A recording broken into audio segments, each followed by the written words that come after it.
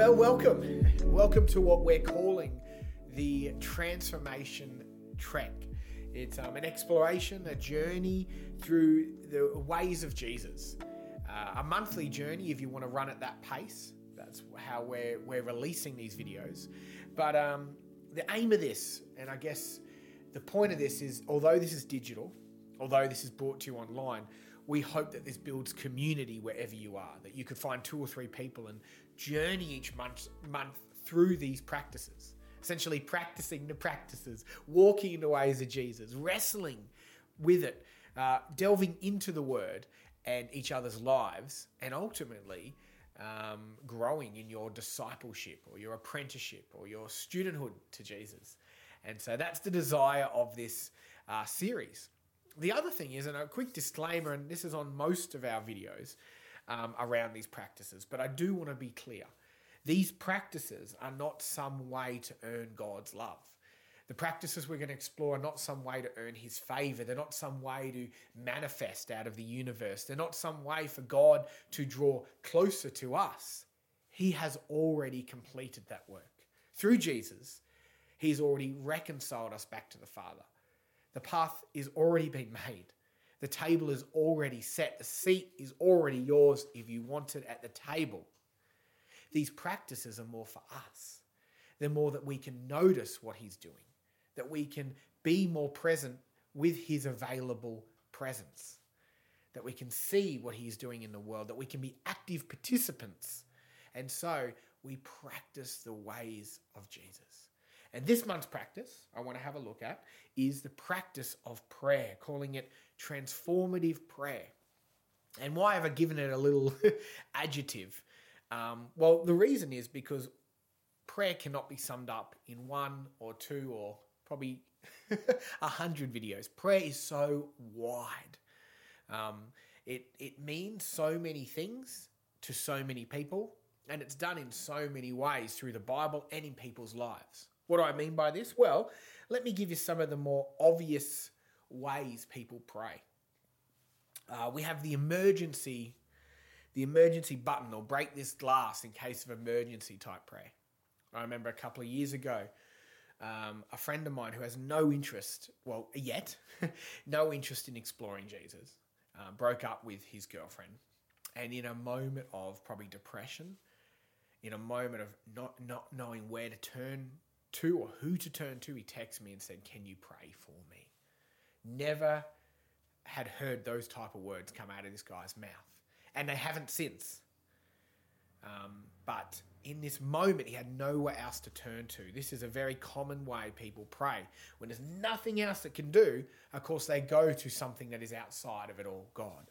And so there was an emergency type prayer. We've done this before, Christian or non-Christian, believer or non-believer, follower of Jesus or not.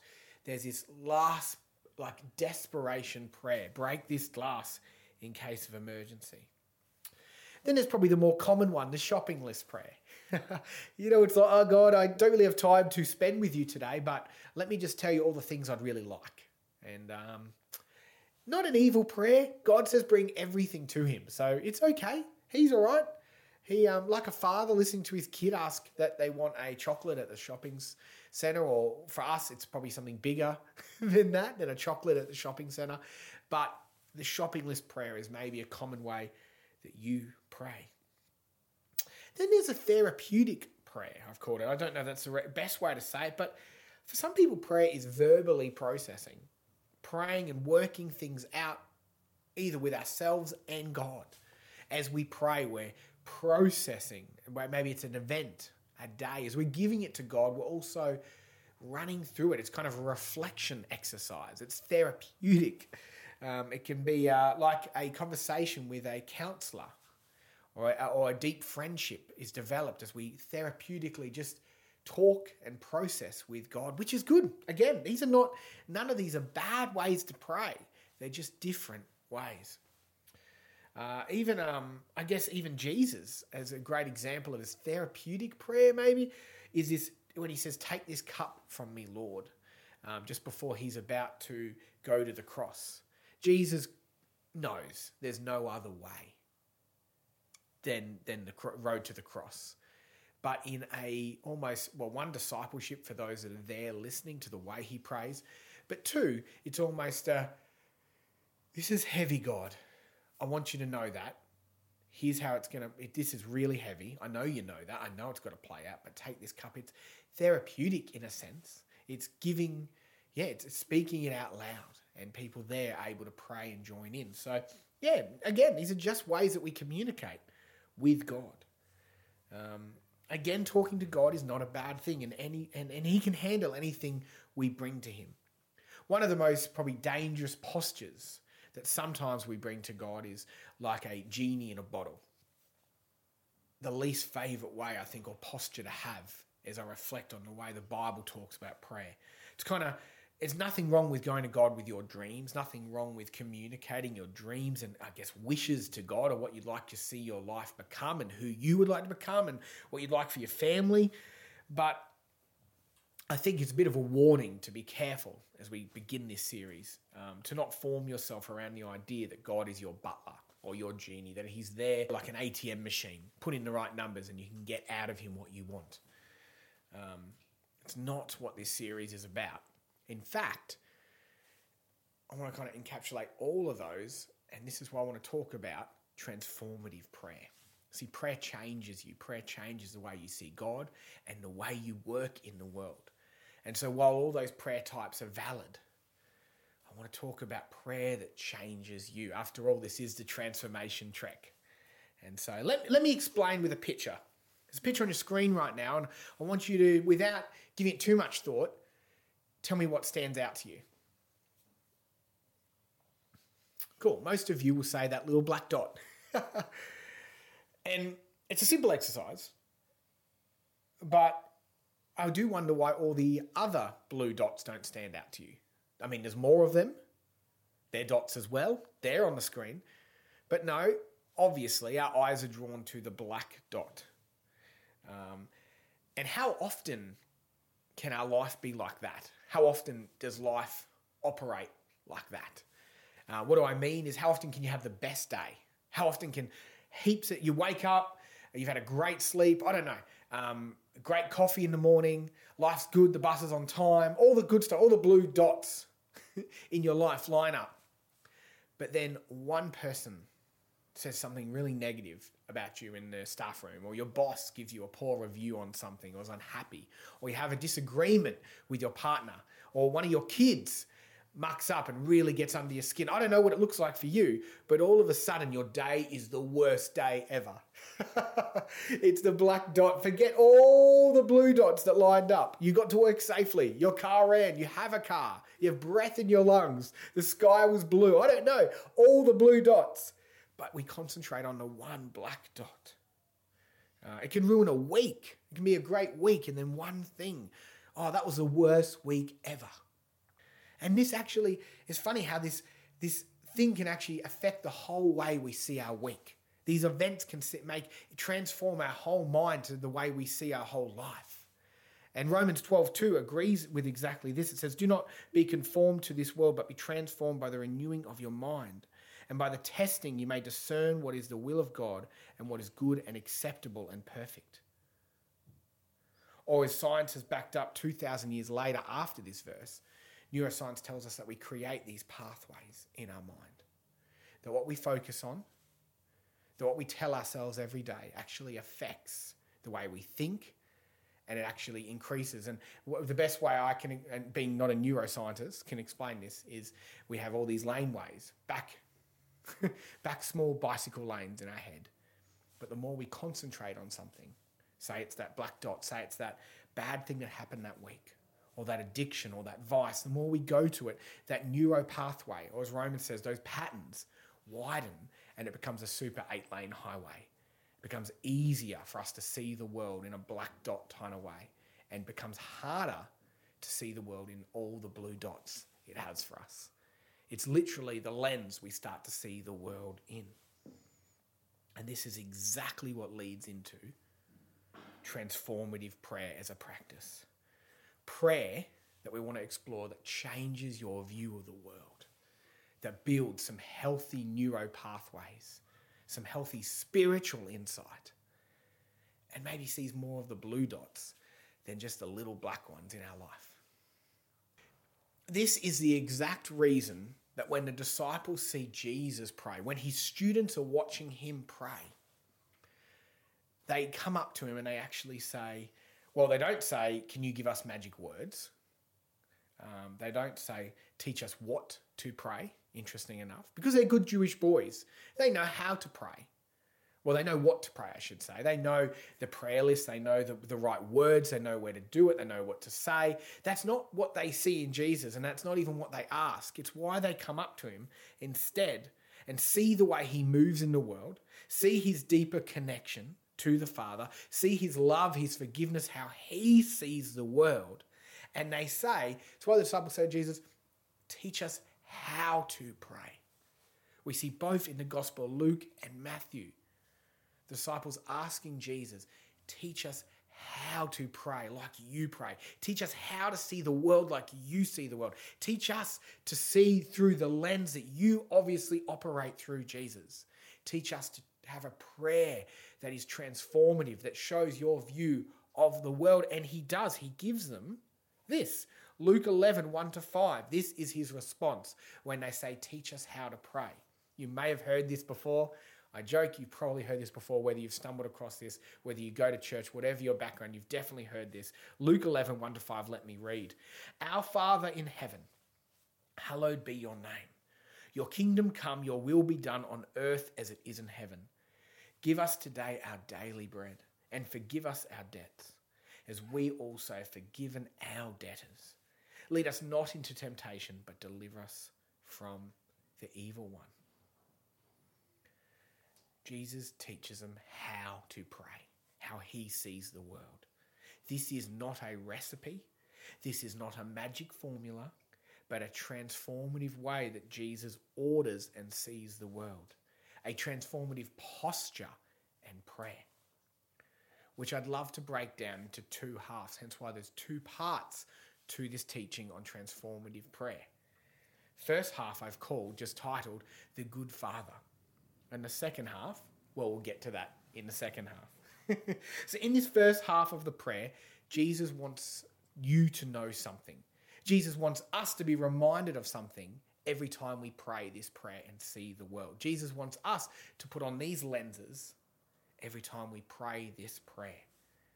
And this is that God is good.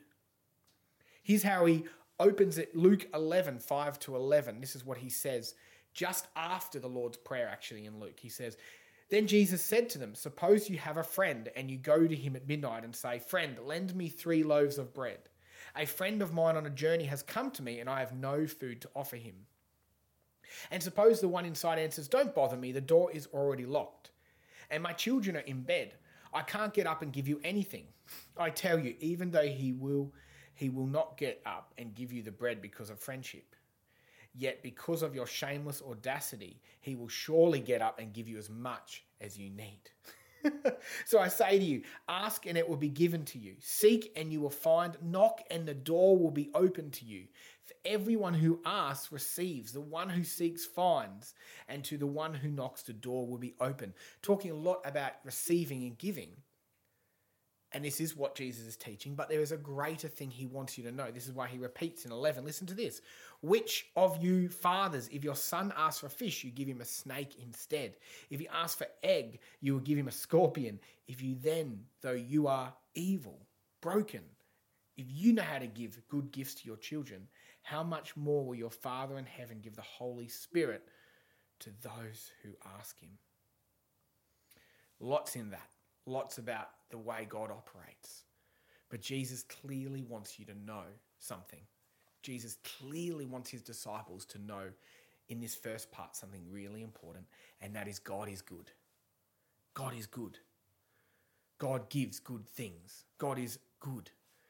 Even your neighbor who you wake up at midnight will at least give you some bread. Even your father, good or bad, will likely not give you will give you an egg if you ask, not a scorpion. Even he will. So Jesus is saying, think how good your heavenly Father is. He is good. He is a good God.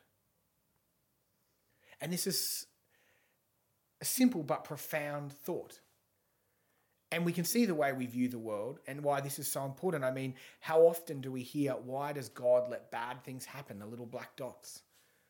Scarcely do I hear people ask, why does God let all the good things happen?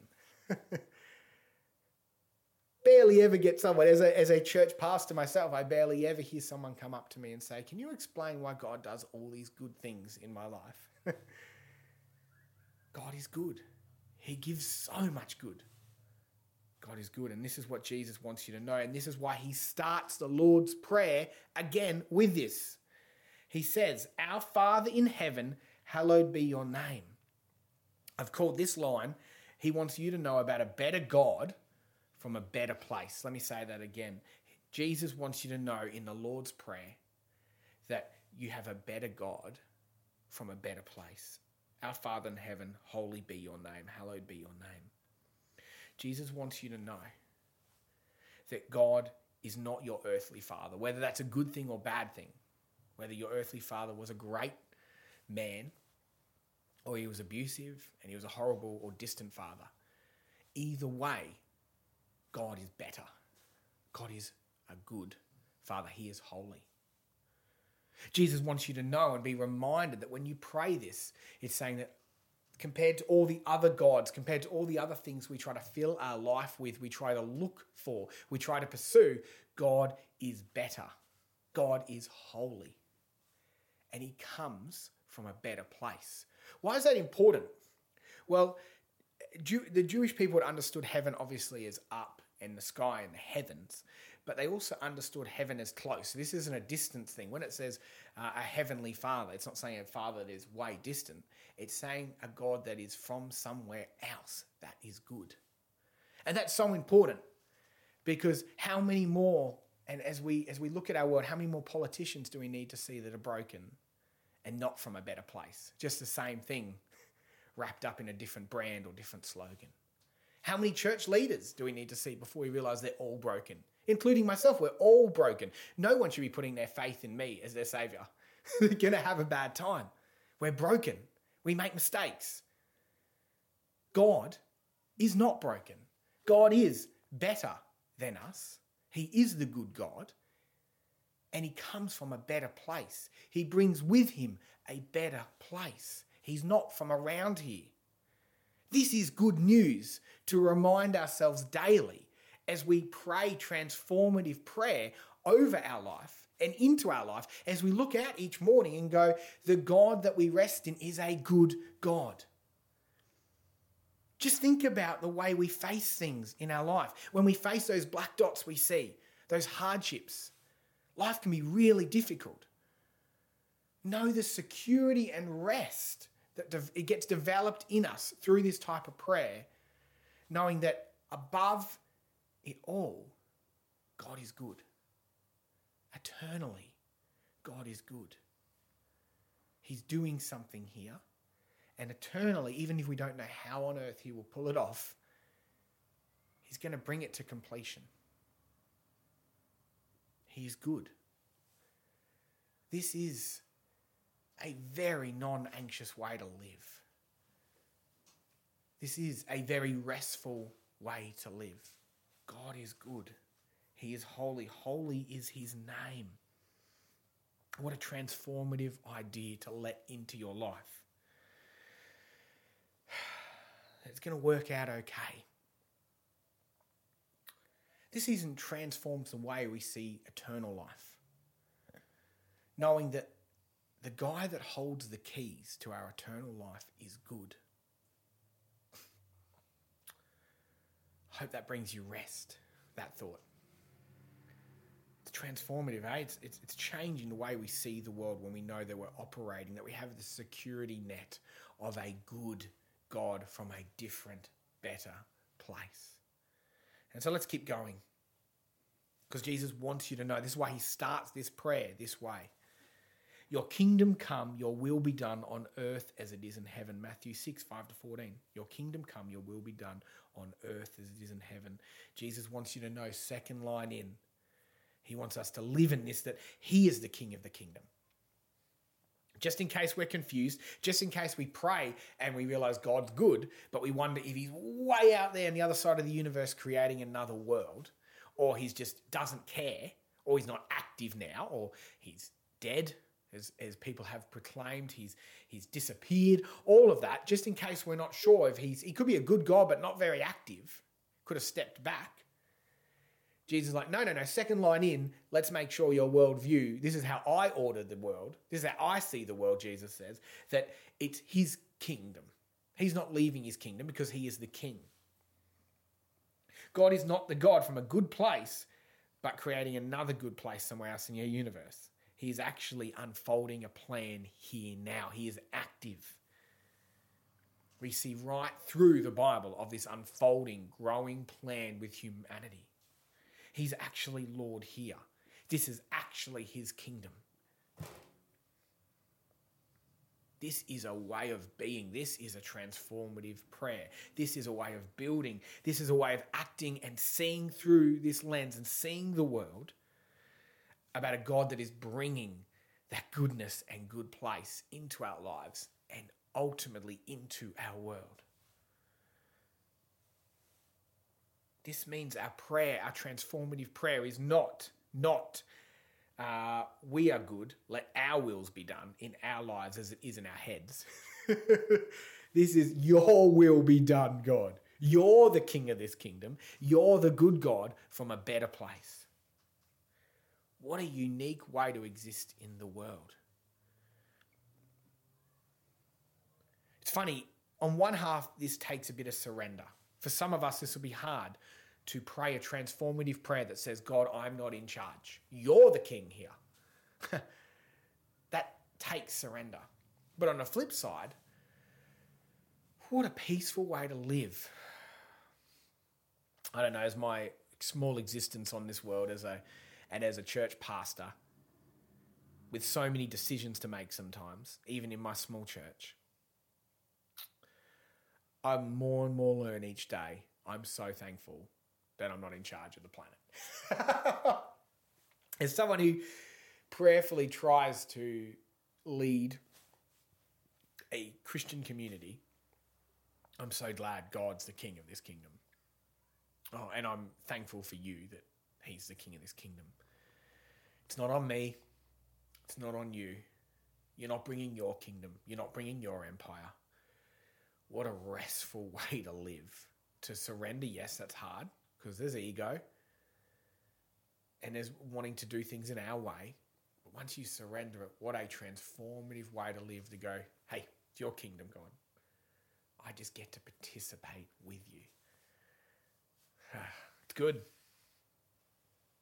I have comfort in this, that God has accounted for my mistakes and it's his plan and it's his kingdom.